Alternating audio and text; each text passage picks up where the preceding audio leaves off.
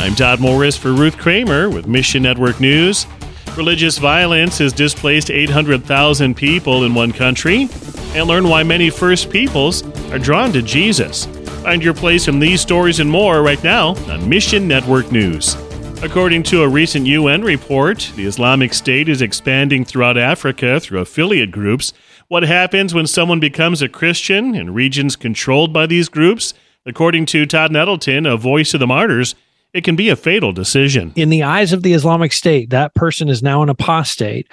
They should be given one opportunity to return to Islam, and if they do not do that, they should be executed. The spread of these extremist groups is causing widespread damage, especially in Mozambique. There are somewhere in the neighborhood of 800,000 people displaced in northern Mozambique by these attacks and by this attempt to build a caliphate there. And yet it is almost completely under the radar of the world's media. And how does anyone stop the spread of groups like these? Ultimately, I think one of the answers is we need to share the gospel. We need to tell the message of Jesus, to understand salvation through Christ alone, to understand the idea of loving our neighbors and wanting the best for our neighbors. And hear more about how the grace of Jesus is changing hearts and souls, and find your place in the story at missionnews.org.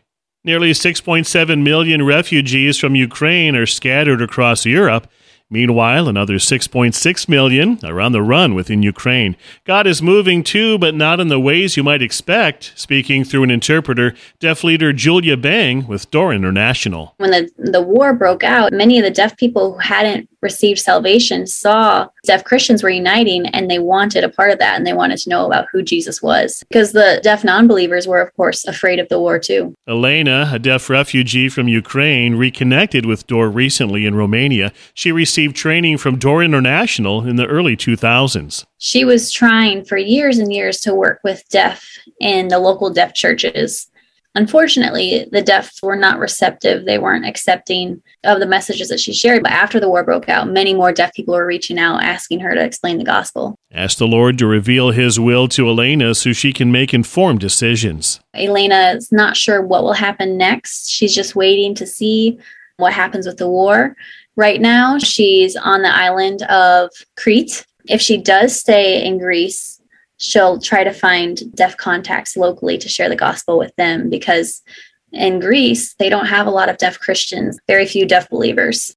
And the First People of the United States and Canada are often the last considered in church outreach programs, but their experiences look more like Christ's than yours or mine do. Brown-skinned Mediterranean Jew, Jesus was, from a tribe who lived on land that others had occupied, who loved nature, who told stories, who was homeless much of the time, and who died a violent death. Ron Hutchcraft of Ron Hutchcraft Ministries says he began On Eagle's Wings 30 years ago to reach Native America for Christ. I don't think I ever could have anticipated the kinds of responses that happened at Center Court on many a reservation. Through intentional discipleship, On Eagle's Wings equips Native American believers to be Christ's ambassadors to their people. Unique cultural traits are perfectly suited for ministry. When they're quiet, often a Native person is reading a heart.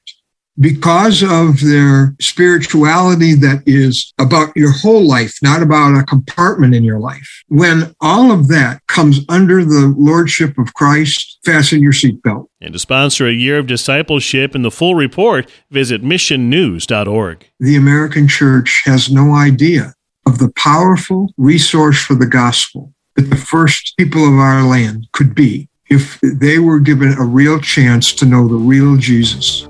Mission Network News is a listener-supported service of One Way Ministries. You can join us here and on social media, or find us on Amazon Alexa, iTunes, and TWR 360. Together, the Great Commission happens. Look for the links at missionnews.org. That's missionnews.org. For Ruth Kramer, I'm Todd Morris.